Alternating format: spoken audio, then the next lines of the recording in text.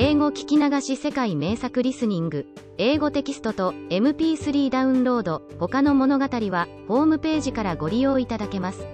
88thpp.com 88thpp.com 10. A grandmama. The following evening great expectation reigned in the house. Tinette had put on a new cap, Sebastian was placing footstools in front of nearly every armchair, and Miss Rottenmeier walked with great dignity about the house, inspecting everything. When the carriage at last drove up, the servants flew downstairs, followed by Miss Rottenmeier in more measured step. Heidi had been sent to her room to await further orders, but it was not long before Tinette opened the door and said brusquely, "Go into the study." The grandmama, with her kind and loving way, immediately befriended the child and made her feel as if she had known her always. To the housekeeper's great mortification, she called the child Heidi, remarking to Miss Rottenmeier, "If somebody's name is Heidi, I call her so." The housekeeper soon found that she had to respect the grandmother's ways and opinions. Mrs. Seesman always knew what was going on in the house the minute she entered it. On the following afternoon Clara was resting and the old lady had shut her eyes for 5 minutes, when she got up again and went into the dining room. With a suspicion that the housekeeper was probably asleep, she went to this lady's room, knocking loudly on the door. After a while somebody stirred inside, and with a bewildered face Miss Rottenmeier appeared, staring at the unexpected visitor. "Rottenmeier, where is the child? How does she pass her time?" "I want to know," said Mrs. Seesman. "She just sits in her room, not moving a finger. She has not the slightest desire to do something useful, and that is why she thinks of such absurd things that one can hardly mention them in polite society. I should do exactly the same thing, if I were left alone like that. Please bring her to my room now, I want to show her some pretty books I have brought with me." That is just the trouble. What should she do with books? In all this time she has not even learned the A, B, C, for it is impossible to instill any knowledge into this being. If Mr. Candidate was not as patient as an angel, he would have given up teaching her long ago. How strange. "The child does not look to me like one who cannot learn the A, B, C," said Mrs. Seesman. "Please fetch her now, we can look at the pictures anyway." The housekeeper was going to say more, but the old lady had turned already and gone to her room. She was thinking over what she had heard about Heidi, making up her mind to look into the matter. Heidi had come and was looking with wondering eyes at the splendid pictures in the large books that Grandmama was showing her. Suddenly she screamed aloud, for there on the picture she saw a peaceful flock grazing on a green pasture. In the middle a shepherd was standing, leaning on his crook. The setting sun was shedding a golden light over everything. With glowing eyes Heidi devoured the scene, but suddenly she began to sob violently. The grandmama took her little hand in hers and said in the most soothing voice, "Come, child, you must not cry. Did this remind you of something? Now stop, and I'll tell you the story tonight. There are lovely stories in this book, that people can read and tell. Dry your tears now, darling, I must ask you something. Stand up now and look at me. Now we are merry again." Heidi did not stop at once, but the kind lady gave her ample time to compose herself, saying from time to time, "Now it's all over. Now we'll be merry again." When the child was quiet at last, she said, "Tell me now how your lessons are going. What have you learnt, child, tell me?" "Nothing," Heidi sighed, "but I knew that I never could learn it." "What is it that you can't learn?" "I can't learn to read, it is too hard." "What next?" "Who gave you this information?" "Peter told me, and he tried over and over again, but he could not do it, for it is too hard." "Well, what kind of boy is he?" "Heidi, you must not believe what Peter tells you, but try for yourself. I am sure you had your thoughts elsewhere when Mr. Candidate showed you the letters." "It's no use," Heidi said with such a tone as if she was resigned to her fate. "I am going to tell you something, Heidi," said the kind lady now. "You have not learned to read because you have believed what Peter said. You shall believe me now, and I prophesy that you will learn it in a very short time, as a great many other children do that are like you and not like Peter. When you can read, I am going to give you this book.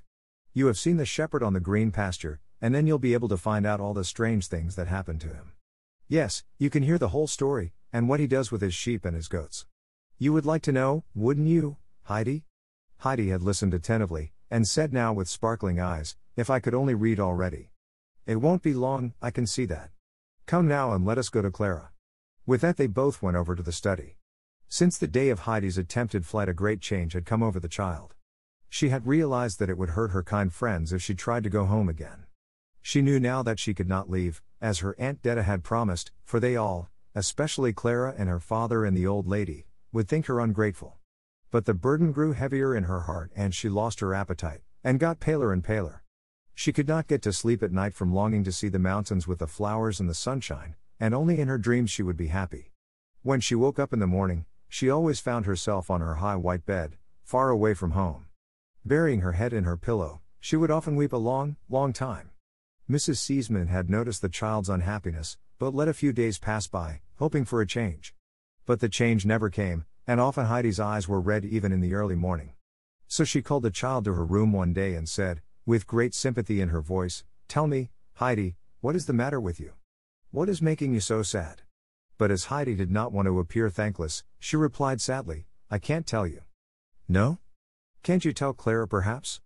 "Oh, no, I can't tell anyone," Heidi said, looking so unhappy that the old lady's heart was filled with pity. "I tell you something, little girl," she continued. "If you have a sorrow that you cannot tell to anyone, you can go to our Father in heaven. You can tell him everything that troubles you, and if we ask him he can help us and take our suffering away. Do you understand me, child? Don't you pray every night? Don't you thank him for all his gifts and ask him to protect you from evil?" "Oh no, I never do that," replied the child. "Have you never prayed, Heidi? Do you know what I mean? I only prayed with my first grandmother, but it is so long ago that I have forgotten. See, Heidi, I understand now why you are so unhappy. We all need somebody to help us, and just think how wonderful it is to be able to go to the Lord when something distresses us and causes us pain. We can tell him everything and ask him to comfort us when nobody else can do it. He can give us happiness and joy." Heidi was gladdened by these tidings, and asked, "Can we tell him everything, everything?" "Yes, Heidi, everything." The child, withdrawing her hand from the grandmamma, said hurriedly, "Can I go now?" "Yes, of course," was the reply, and with this Heidi ran to her room.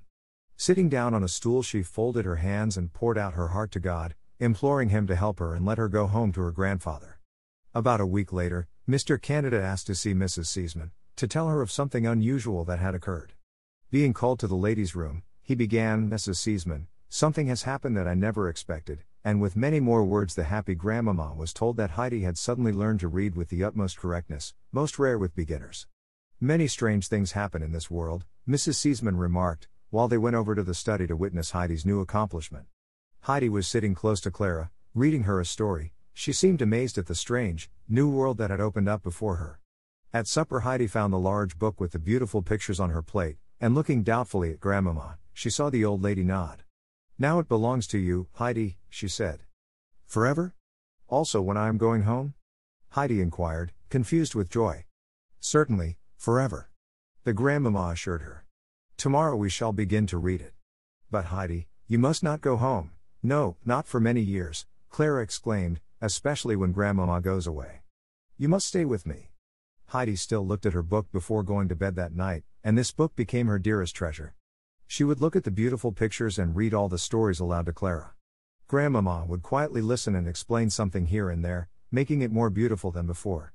Heidi loved the pictures with the shepherd best of all. They told the story of the prodigal son, and the child would read and reread it till she nearly knew it all by heart. Since Heidi had learned to read and possess the book, the days seemed to fly, and the time had come near that the grandmamma had fixed for her departure. 11. Heidi gains in some respects and loses in others. The grandmamma sent for Heidi every day after dinner, while Clara was resting and Miss Rottenmeier disappeared into her room. She talked to Heidi and amused her in various ways, showing her how to make clothes for pretty little dolls that she had brought. Unconsciously Heidi had learned to sew, and made now the sweetest dresses and coats for the little people out of lovely materials the grandmamma would give her. Often Heidi would read to the old lady, for the oftener she read over the stories the dearer they became to her. The child lived everything through with the people in the tales and was always happy to be with them again. But she never looked really cheerful and her eyes never sparkled merrily as before. In the last week of Mrs. Seesman's stay, Heidi was called again to the old lady's room. The child entered with her beloved book under her arm. Mrs. Seesman drew Heidi close to her, and laying the book aside, she said, "Come, child, and tell me why you are so sad. Do you still have the same sorrow?" "Yes," Heidi replied. "Did you confide it to our Lord?" "Yes." "Do you pray to him every day that he may make you happy again and take your affliction away?" "Oh no, I don't pray any more." "What do I hear, Heidi? Why don't you pray?" "It does not help, for God has not listened." "I don't wonder," she added, "for if all the people in Frankfurt pray every night, he cannot listen to them all." I am sure he has not heard me. Really? Why are you so sure? Because I have prayed for the same thing many, many weeks and God has not done what I have asked him to. That is not the way, Heidi. You see, God in heaven is a good father to all of us, who knows what we need better than we do. When something we ask for is not very good for us, he gives us something much better, if we confide in him and do not lose confidence in his love. I am sure what you asked for was not very good for you just now. He has heard you, for he can hear the prayers of all the people in the world at the same time, because he is God Almighty and not a mortal like us. He heard your prayers and said to himself, yes, Heidi shall get what she is praying for in time. Now, while God was looking down on you to hear your prayers, you lost confidence and went away from him. If God does not hear your prayers anymore, he will forget you also and let you go. Don't you want to go back to him, Heidi, and ask his forgiveness? Pray to him every day, and hope in him, that he may bring cheer and happiness to you. Heidi had listened attentively. She had unbounded confidence in the old lady, whose words had made a deep impression on her. Full of repentance, she said, I shall go at once and ask our father to pardon me. I shall never forget him any more. That's right, Heidi, I am sure he will help you in time, if you only trust in him, the grandmother consoled her. Heidi went to her room now and prayed earnestly to God that he would forgive her and fulfill her wish.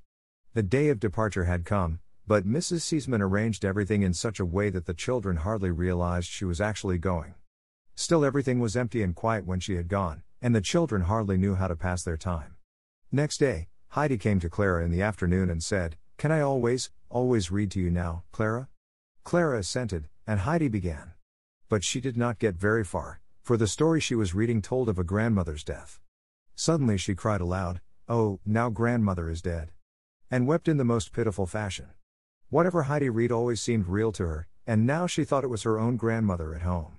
Louder and louder she sobbed, Now poor grandmother is dead and I can never see her any more, and she never got one single roll. Clara attempted to explain the mistake, but Heidi was too much upset. She pictured to herself how terrible it would be if her dear old grandfather would die too while she was far away. How quiet and empty it would be in the hut, and how lonely she would be. Miss Rottenmeier had overheard the scene, and approaching the sobbing child she said impatiently, Adelheid, now you have screamed enough. If I hear you again giving way to yourself in such a noisy fashion, I shall take your book away forever.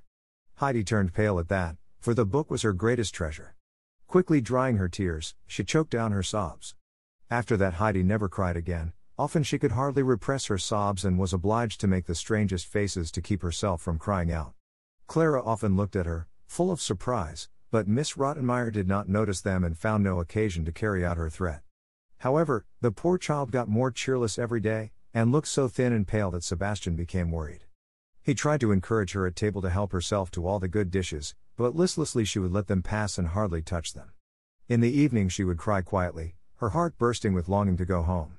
Thus the time passed by. Heidi never knew if it was summer or winter, for the walls opposite never changed. They drove out very seldom, for Clara was only able to go a short distance. They never saw anything else than streets, houses and busy people, no grass, no fir trees and no mountains. Heidi struggled constantly against her sorrow, but in vain. Autumn and winter had passed, and Heidi knew that the time was coming when Peter would go up the Alp with his goats, where the flowers were glistening in the sunshine and the mountains were all afire. She would sit down in a corner of her room and put both hands before her eyes, not to see the glaring sunshine on the opposite wall. There she would remain, eating her heart away with longing, till Clara would call for her to come. 12. The Seesman house is haunted. For several days Miss Rottenmeier had been wandering silently about the house. When she went from room to room or along the corridors, she would often glance back as if she were afraid that somebody was following her. If she had to go to the upper floor, where the gorgeous guest rooms were, or to the lower story, where the big ballroom was situated, she always told Tinette to come with her. The strange thing was, that none of the servants dared to go anywhere alone and always found an excuse to ask each other's company, which requests were always granted. The cook, who had been in the house for many years, would often shake her head and mutter, that I should live to see this. Something strange and weird was happening in the house. Every morning, when the servants came downstairs, they found the front door wide open. At first everybody had thought that the house must have been robbed, but nothing was missing. Every morning it was the same, despite the double locks that were put on the door. At last John and Sebastian, taking courage, prepared themselves to watch through a night to see who was the ghost. Armed and provided with some strengthening liquor, they repaired to a room downstairs. First they talked, but soon, getting sleepy, they leaned silently back in their chairs. When the clock from the old church tower struck 1, Sebastian awoke and roused his comrade, which was no easy matter. At last, however, John was wide awake, and together they went out into the hall. The same moment a strong wind put out the light that John held in his hand. Rushing back, he nearly upset Sebastian, who stood behind him, and pulling the butler back into the room, he locked the door in furious haste. When the light was lit again, Sebastian noticed that John was deadly pale and trembling like an aspen leaf. Sebastian, not having seen anything, asked anxiously, "What is the matter? What did you see?" The door was open and a white form was on the stairs. "It went up and was gone in a moment," gasped John. Cold shivers ran down the butler's back. They sat without moving till the morning came, and then, shutting the door, they went upstairs to report to the housekeeper what they had seen. The lady, who was waiting eagerly, heard the tale and immediately sat down to write to Mr. Seesman. She told him that fright had paralyzed her fingers and that terrible things were happening in the house. Then followed a tale of the appearance of the ghost. Mr. Seesman replied that he could not leave his business, and advised Miss Rottenmeier to ask his mother to come to stay with them, for Mrs. Seesman would easily dispatch the ghost. Miss Rottenmeier was offended with the tone of the letter, which did not seem to take her account seriously. Mrs. Seesman also replied that she could not come, so the housekeeper decided to tell the children all about it. Clara, at the uncanny tale, immediately exclaimed that she would not stay alone another moment and that she wished her father to come home. The housekeeper arranged to sleep with the frightened child, while Heidi, who did not know what ghosts were, was perfectly unmoved. Another letter was dispatched to Mr. Seesman, telling him that the excitement might have serious effects on his daughter's delicate constitution, and mentioning several misfortunes that might probably happen if he did not relieve the household from this terror. This brought Mr. Seesman. Going to his daughter's room after his arrival, he was overjoyed to see her as well as ever. Clara was also delighted to see her father. "What new tricks has the ghost played on you, Miss Rottenmeier?" asked Mr. Seesman with a twinkle in his eye. "It is no joke, Mr. Seesman," replied the lady seriously. "I am sure you will not laugh tomorrow. Those strange events indicate that something secret and horrible has happened in this house in days gone by." "Is that so? This is new to me," remarked Mr. Seesman. "But will you please not suspect my venerable ancestors? Please call Sebastian, I want to speak to him alone."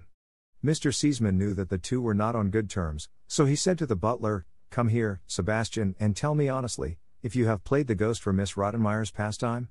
"No, upon my word, master, you must not think that," replied Sebastian frankly. "I do not like it quite myself. Well, I'll show you and John what ghosts look like by day. You ought to be ashamed of yourselves, strong young men like you. Now go at once to my old friend, Dr. Klassen, and tell him to come to me at 9 o'clock tonight. Tell him that I came from Paris especially to consult him, and that I want him to sit up all night with me. Do you understand me, Sebastian?" "Yes, indeed. I shall do as you say, Mr. Seesman." Mr. Seesman then went up to Clara's room to quiet and comfort her. Punctually at 9 o'clock the doctor arrived. Though his hair was grey, his face was still fresh, and his eyes were lively and kind. When he saw his friend, he laughed aloud and said, Well, you look pretty healthy for one who needs to be watched all night." "Have patience, my old friend," replied Mr. Seesman. "I am afraid the person we have to sit up for will look worse, but first we must catch him." "What? Then somebody is sick in this house." "What do you mean?" "Far worse, doctor, far worse. A ghost is in the house. My house is haunted." When the doctor laughed, Mr. Seesman continued, "I call that sympathy. I wish my friend Miss Rottenmeier could hear you. She is convinced that an old Seesman is wandering about, expiating some dreadful deed." "How did she make his acquaintance?" asked the doctor, much amused. Mr. Seesman then explained the circumstances. He said that the matter was either a bad joke which an acquaintance of the servants was playing in his absence, or it was a gang of thieves, who, after intimidating the people, would surely rob his house by and by. With these explanations they entered the room where the two servants had watched before. A few bottles of wine stood on the table and 2 bright candelabras shed a brilliant light. 2 revolvers were ready for emergencies. They left the door only partly open, for too much light might drive the ghost away. Then, sitting down comfortably, the 2 men passed their time by chatting, taking a sip now and then. "The ghost seems to have spied us and probably won't come today," said the doctor. "We must have patience." "It is supposed to come at 1, replied his friend. So they talked till 1 o'clock. Everything was quiet, and not a sound came from the street. Suddenly the doctor raised his finger. "S.H. Seesman, don't you hear something?" While they both listened, the bar was unfastened, the key was turned, and the door flew open. Mr. Seesman seized his revolver. "You are not afraid, I hope?" said the doctor, getting up. "Better be cautious," whispered Mr. Seesman, seizing the candelabrum in the other hand.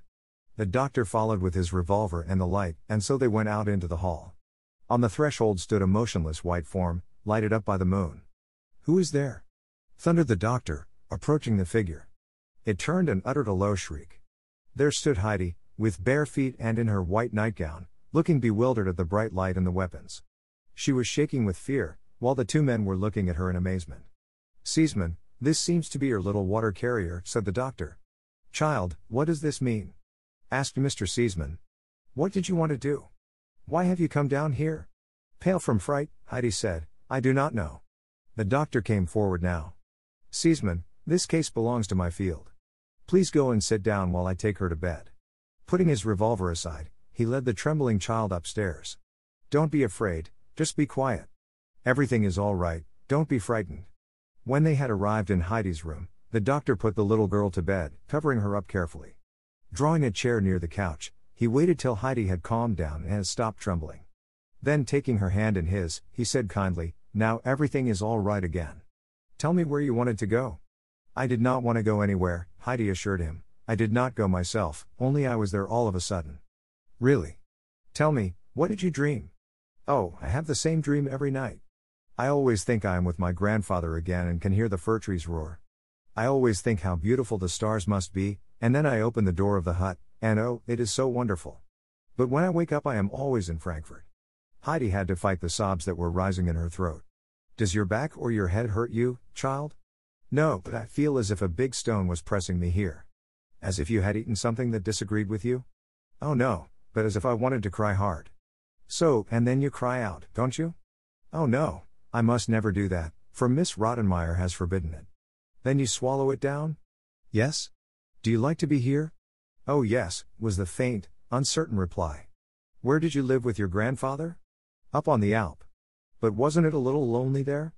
"Oh no, it was so beautiful." But Heidi could say no more.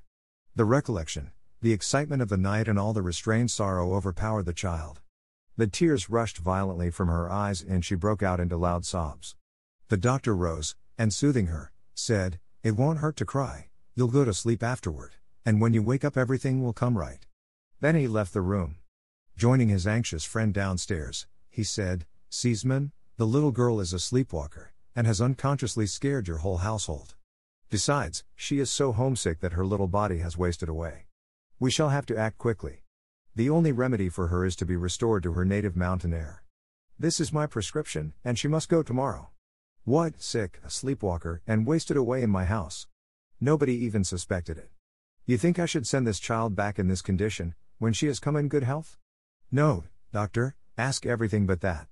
Take her in hand and prescribe for her, but let her get well before I send her back." "Seesman," the doctor replied seriously, "just think what you are doing.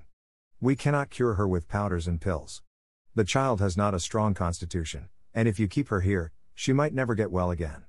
If you restore her to the bracing mountain air to which she is accustomed, she probably will get perfectly well again." When Mr. Seesman heard this he said, "If that is your advice, we must act at once, this is the only way then." With these words Mr. Seesman took his friend's arm and walked about with him to talk the matter over. When everything was settled, the doctor took his leave, for the morning had already come and the sun was shining in through the door. 13. Up the ALP on a summer evening. Mr. Seesman, going upstairs in great agitation, knocked at the housekeeper's door. He asked her to hurry, for preparations for a journey had to be made. Miss Rottenmeier obeyed the summons with the greatest indignation, for it was only 4:30 in the morning. She dressed in haste, though with great difficulty, being nervous and excited. All the other servants were summoned likewise, and one and all thought that the master of the house had been seized by the ghost and that he was ringing for help. When they had all come down with terrified looks, they were most surprised to see Mr. Seesman fresh and cheerful, giving orders. John was sent to get the horses ready and Tinette was told to prepare Heidi for her departure while Sebastian was commissioned to fetch Heidi's aunt. Mr. Seesman instructed the housekeeper to pack a trunk in all haste for Heidi. Miss Rottenmeier experienced an extreme disappointment, for she had hoped for an explanation of the great mystery. But Mr. Seesman, evidently not in the mood to converse further, went to his daughter's room. Clara had been wakened by the unusual noises and was listening eagerly. Her father told her of what had happened and how the doctor had ordered Heidi back to her home, because her condition was serious and might get worse. She might even climb the roof, or be exposed to similar dangers, if she was not cured at once. Clara was painfully surprised and tried to prevent her father from carrying out his plan. He remained firm, however, promising to take her to Switzerland himself the following summer, if she was good and sensible now. So the child, resigning herself, begged to have Heidi's trunk packed in her room. Mr. Seesman encouraged her to get together a good outfit for her little friend. Heidi's aunt had arrived in the meantime. Being told to take her niece home with her, she found no end of excuses, which plainly showed that she did not want to do it, for Detta well remembered the uncle's parting words. Mr. Seesman dismissed her and summoned Sebastian. The butler was told to get ready for traveling with the child. He was to go to ball that day and spend the night at a good hotel which his master named. The next day the child was to be brought to her home. "Listen, Sebastian," Mr. Seesman said, "and do exactly as I tell you. I know the hotel in Ball, and if you show my card they will give you good accommodations. Go to the child's room and barricade the windows, so that they can only be opened by the greatest force. When Heidi has gone to bed, lock the door from outside, for the child walks in her sleep and might come to harm in the strange hotel. She might get up and open the door, do you understand?" "Oh!" "Oh!" "So it was she!" exclaimed the butler. "Yes, it was. You are a coward, and you can tell John he is the same.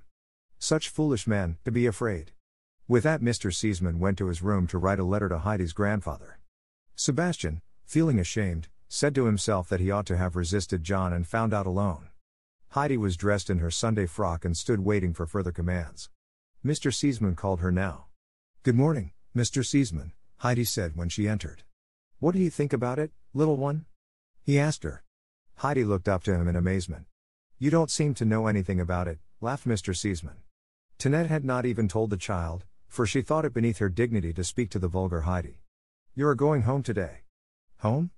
Heidi repeated in a low voice. She had to gasp, so great was her surprise. "Wouldn't you like to hear something about it?" asked Mr. Seesman, smiling. "Oh yes, I should like to," said the blushing child. Good, said the kind gentleman. "Sit down and eat a big breakfast now, for you are going away right afterwards." The child could not even swallow a morsel, though she tried to eat out of obedience. It seemed to her as if it was only a dream. "Go to Clara, Heidi, till the carriage comes," Mr. Seesman said kindly. Heidi had been wishing to go, and now she ran to Clara's room, where a huge trunk was standing. "Heidi, look at the things I had packed for you. Do you like them?" Clara asked. There were a great many lovely things in it, but Heidi jumped for joy when she discovered a little basket with 12 round white rolls for the grandmother. The children had forgotten that the moment for parting had come, when the carriage was announced. Heidi had to get all her own treasures from her room yet. The grandmama's book was carefully packed, and the red shawl that Miss Rottenmeier had purposely left behind. Then putting on her pretty hat, she left her room to say goodbye to Clara. There was not much time left to do so, for Mr. Seesman was waiting to put Heidi in the carriage. When Miss Rottenmeier, who was standing on the stairs to bid farewell to her pupil, saw the red bundle in Heidi's hand, she seized it and threw it on the ground. Heidi looked imploringly at her kind protector, and Mr. Seesman, seeing how much she treasured it, gave it back to her. The happy child at parting thanked him for all his goodness. She also sent a message of thanks to the good old doctor, whom she suspected to be the real cause of her going. While Heidi was being lifted into the carriage, Mr. Seesman assured her that Clara and he would never forget her. Sebastian followed with Heidi's basket and a large bag with provisions. Mr. Seesman called out, "Happy journey!" and the carriage rolled away. Only when Heidi was sitting in the train did she become conscious of where she was going. She knew now that she would really see her grandfather and the grandmother again, also Peter and the goats. Her only fear was that the poor blind grandmother might have died while she was away. The thing she looked forward to most was giving the soft white rolls to the grandmother. While she was musing over all these things, she fell asleep. In Ball she was roused by Sebastian, for there they were to spend the night. The next morning they started off again, and it took them many hours before they reached Meienfeld. When Sebastian stood on the platform of the station, he wished he could have traveled further in the train rather than have to climb a mountain. The last part of the trip might be dangerous, for everything seemed half wild in this country. Looking round, he discovered a small wagon with a lean horse. A broad-shouldered man was just loading up large bags, which had come by the train. Sebastian, approaching the man, asked some information concerning the least dangerous ascent to the Alp. After a while it was settled that the man should take Heidi and her trunk to the village and see to it that somebody would go up with her from there. Not a word had escaped Heidi, until she now said, "I can go up alone from the village. I know the road." Sebastian felt relieved, and calling Heidi to him, presented her with a heavy roll of bills and a letter for the grandfather. These precious things were put at the bottom of the basket, under the rolls, so that they could not possibly get lost. Heidi promised to be careful of them and was lifted up to the cart. The two old friends shook hands and parted, and Sebastian, with a slightly bad conscience for having deserted the child so soon, sat down on the station to wait for a returning train. The driver was no other than the village baker, who had never seen Heidi but had heard a great deal about her. He had known her parents and immediately guessed she was the child who had lived with the almuncle. Curious to know why she came home again, he began a conversation. "Are you Heidi, the child who lived with the almuncle?" "Yes." "Why are you coming home again? Did you get on badly?" "Oh no, nobody could have got on better than I did in Frankfurt." "Then why are you coming back?" "Because Mr. Seesman let me come." "Who? Why didn't you stay?" "Because I would rather be with my grandfather on the Alp than anywhere on earth." "You may think differently when you get there," muttered the baker. "It is strange though, for she must know," he said to himself. They conversed no more, and Heidi began to tremble with excitement when she recognized all the trees on the road and the lofty peaks of the mountains. Sometimes she felt as if she could not sit still any longer, but had to jump down and run with all her might. They arrived at the village at the stroke of 5. Immediately a large group of women and children surrounded the cart, for the trunk and the little passenger had attracted everybody's notice. When Heidi had been lifted down, she found herself held and questioned on all sides. But when they saw how frightened she was, they let her go at last. The baker had to tell of Heidi's arrival with the strange gentleman, and assured all the people that Heidi loved her grandfather with all her heart, let the people say what they would about him. Heidi, in the meantime, was running up the path. From time to time she was obliged to stop, for her basket was heavy and she lost her breath. Her one idea was, if only grandmother still sits in her corner by her spinning wheel! Oh, if she should have died. When the child caught sight of the hut at last, her heart began to beat. The quicker she ran, the more it beat, but at last she tremblingly opened the door. She ran into the middle of the room, unable to utter one tone, she was so out of breath. "Oh God," it sounded from one corner, "our Heidi used to come in like that. Oh, if I just could have her again with me before I die. Who has come? Here I am. Grandmother, here I am," shouted the child, throwing herself on her knees before the old woman. She seized her hands and arms and snuggling up to her did not for joy utter one more word. The grandmother had been so surprised that she could only silently caress the child's curly hair over and over again. "Yes, yes," she said at last, "this is Heidi's hair," and her beloved voice. "Oh my God, I thank thee for this happiness." Out of her blind eyes big tears of joy fell down on Heidi's hand. "Is it really you, Heidi? Have you really come again?" "Yes, yes, grandmother," the child replied. "You must not cry, for I have come and will never leave you any more. Now you won't have to eat hard black bread any more for a little while. Look what I have brought you." Heidi put one roll after another into the grandmother's lap. "Ah, child, what a blessing you bring to me!" the old woman cried. "But you are my greatest blessing yourself, Heidi." Then, caressing the child's hair and flushed cheeks, she entreated, "Just say one more word, that I may hear your voice." While Heidi was talking, Peter's mother arrived, and exclaimed in her amazement, "Surely, this is Heidi. But how can that be?" The child rose to shake hands with Brigitte, who could not get over Heidi's splendid frock and hat. "You can have my hat, I don't want it any more, I have my old one still," Heidi said, pulling out her old crushed straw hat.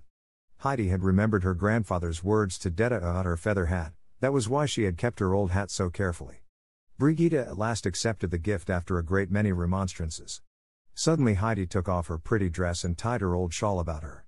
Taking the grandmother's hand, she said, "Goodbye, I must go home to grandfather now, but I shall come again tomorrow."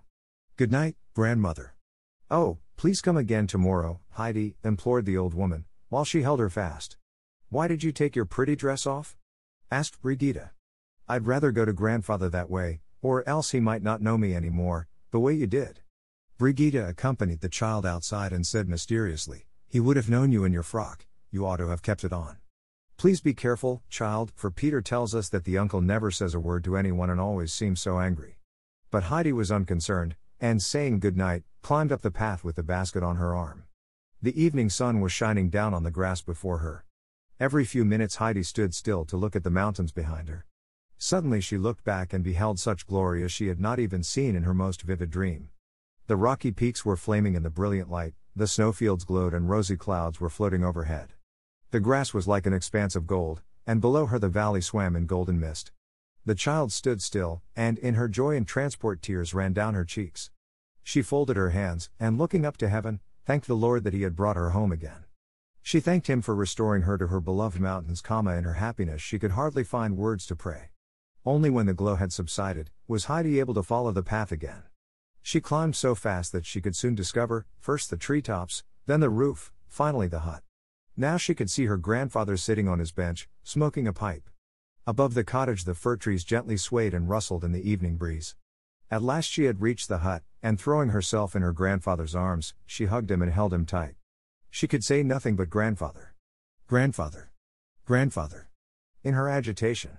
The old man said nothing either, but his eyes were moist, and loosening Heidi's arms at last, he sat her on his knee. When he had looked at her a while, he said, "So you have come home again, Heidi? Why? You certainly do not look very citified. Did they send you away? Oh no, you must not think that, grandfather. They all were so good to me, Clara, Mr. Seesman and grandmama. But grandfather, sometimes I felt as if I could not bear it any longer to be away from you. I thought I should choke. I could not tell anyone, for that would have been ungrateful. Suddenly, one morning Mr. Seesman called me very early. I think it was the doctor's fault but I think it is probably written in this letter." With that Heidi brought the letter and the bankroll from her basket, putting them on her grandfather's lap. "This belongs to you," he said, laying the roll beside him. Having read the letter, he put it in his pocket. "Do you think you can still drink milk with me, Heidi?" he asked, while he stepped into the cottage. "Take your money with you, you can buy a bed for it and clothes for many years." "I don't need it at all, grandfather," Heidi assured him. "I have a bed and Clara has given me so many dresses that I shan't need any more all my life. Take it and put it in the cupboard, for you will need it some day." Heidi obeyed, and danced around the hut in her delight to see all the beloved things again. Running up to the loft, she exclaimed in great disappointment, "Oh grandfather, my bed is gone." "It will come again," the grandfather called up from below. "How could I know that you were coming back? Get your milk now." Heidi, coming down, took her old seat. She seized her bowl and emptied it eagerly, as if it was the most wonderful thing she had ever tasted. "Grandfather, our milk is the best in all the world." Suddenly Heidi, hearing a shrill whistle, rushed outside, as Peter and all his goats came racing down. Heidi greeted the boy, who stopped, rooted to the spot, staring at her. Then she ran into the midst of her beloved friends, who had not forgotten her either. Schwanli and Barley bleated for joy, and all her other favorites pressed near to her. Heidi was beside herself with joy, and caressed little Snowhopper and patted Thistlefinch, till she felt herself pushed to and fro among them. "Peter, why don't you come down and say good night to me?" Heidi called to the boy. "Have you come again?" he exclaimed at last. Then he took Heidi's proffered hand and asked her, as if she had been always there, "Are you coming up with me tomorrow?" "No, tomorrow I must go to grandmother, but perhaps the day after." Peter had a hard time with his goats that day, for they would not follow him. Over and over again they came back to Heidi, till she entered the shed with Barley and Schwanli and shut the door. When Heidi went up to her loft to sleep, she found a fresh, fragrant bed waiting for her, and she slept better that night than she had for many, many months, for her great and burning longing had been satisfied. About 10 times that night the grandfather rose from his couch to listen to Heidi's quiet breathing. The window was filled up with hay, for from now on the moon was not allowed to shine on Heidi any more. But Heidi slept quietly, for she had seen the flaming mountains and had heard the fir trees roar. 14. On Sunday when the church bells ring. Heidi was standing under the swaying fir trees, waiting for her grandfather to join her. He had promised to bring up her trunk from the village while she went in to visit the grandmother. The child was longing to see the blind woman again and to hear how she had liked the rolls. It was Saturday and the grandfather had been cleaning the cottage. Soon he was ready to start. When they had descended and Heidi entered Peter's hut, the grandmother called lovingly to her, "Have you come again, child?" She took hold of Heidi's hand and held it tight. Grandmother then told the little visitor how good the rolls had tasted, and how much stronger she felt already. Brigitte related further that the grandmother had only eaten a single roll, being so afraid to finish them too soon. Heidi had listened attentively, and said, "Now, grandmother, I know what I shall do. I am going to write to Clara and she'll surely send me a whole lot more." But Brigitte remarked, "That is meant well, but they get hard so soon. If I only had a few extra pennies, I could buy some from our baker. He makes them too, but I am hardly able to pay for the black bread." Heidi's face suddenly shone. "Oh grandmother, I have an awful lot of money," she cried. Now I know what I'll do with it. Every day you must have a fresh roll and 2 on Sundays. Peter can bring them up from the village. No, no, child, the grandmother implored. That must not be. You must give it to grandfather and he'll tell you what to do with it. But Heidi did not listen but jumped gaily about the little room, calling over and over again, now grandmother can have a roll every day. She'll get well and strong, and, she called with fresh delight, maybe your eyes will see again, too, when you are strong and well. The grandmother remained silent, not to mar the happiness of the child.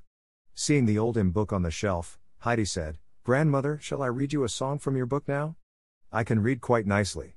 She added after a pause. Oh yes, I wish you would, child. Can you really read? Heidi, climbing on a chair, took down the dusty book from a shelf. After she had carefully wiped it off, she sat down on a stool. What shall I read, grandmother? Whatever you want to, was the reply. Turning the pages, Heidi found a song about the sun, and decided to read that aloud. More and more eagerly she read, while the grandmother, with folded arms, sat in her chair. An expression of indescribable happiness shone in her countenance, though tears were rolling down her cheeks. When Heidi had repeated the end of the song a number of times, the old woman exclaimed, Oh, Heidi, everything seems bright to me again and my heart is light. Thank you, child, you have done me so much good.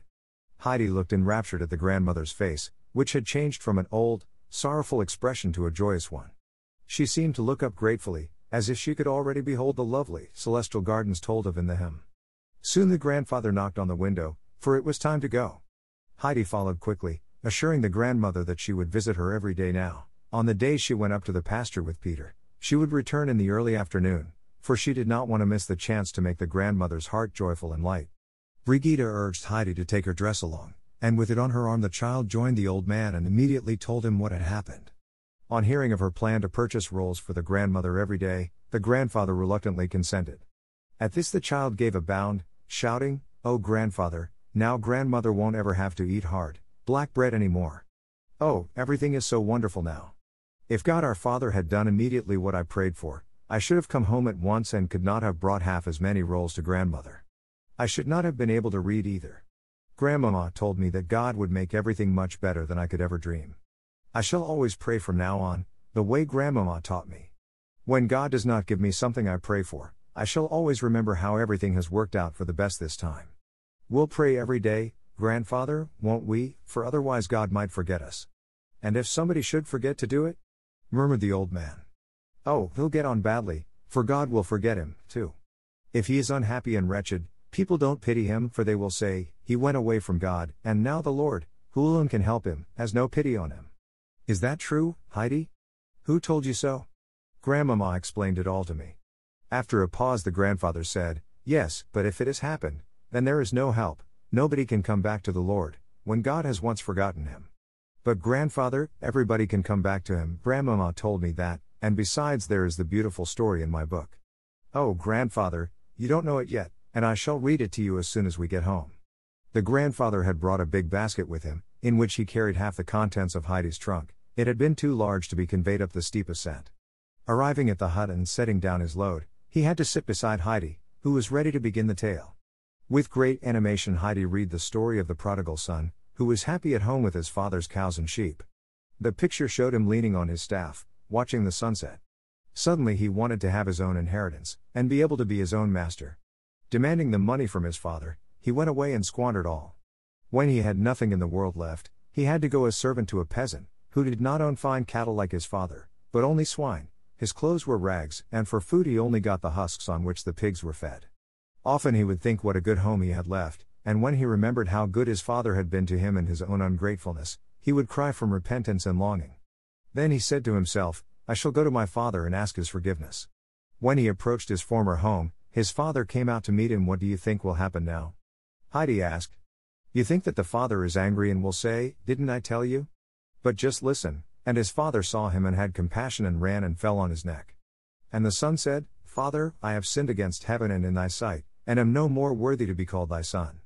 But the father said to his servants, Bring forth the best robe and put it on him, and put a ring on his hand and shoes on his feet, and bring hither the fatted calf and kill it, and let us eat and be merry, for this my son was dead and is alive again, he was lost, and is found. And they began to be merry. Isn't it a beautiful story, grandfather? Asked Heidi, when he sat silently beside her. "Yes, Heidi, it is," said the grandfather, but so seriously that Heidi quietly looked at the pictures. "Look how happy he is," she said, pointing to it. A few hours later, when Heidi was sleeping soundly, the old man climbed up the ladder. Placing a little lamp beside the sleeping child, he watched her a long, long time. Her little hands were folded and her rosy face looked confident and peaceful. The old man now folded his hands and said in a low voice, while big tears rolled down his cheeks, "Father, I have sinned against heaven and thee, and am no more worthy to be thy son." The next morning found the uncle standing before the door, looking about him over valley and mountain. A few early bells sounded from below and the birds sang their morning anthems. Re-entering the house, he called, "Heidi, get up. The sun is shining. Put on a pretty dress, for we are going to church." That was a new call, and Heidi obeyed quickly.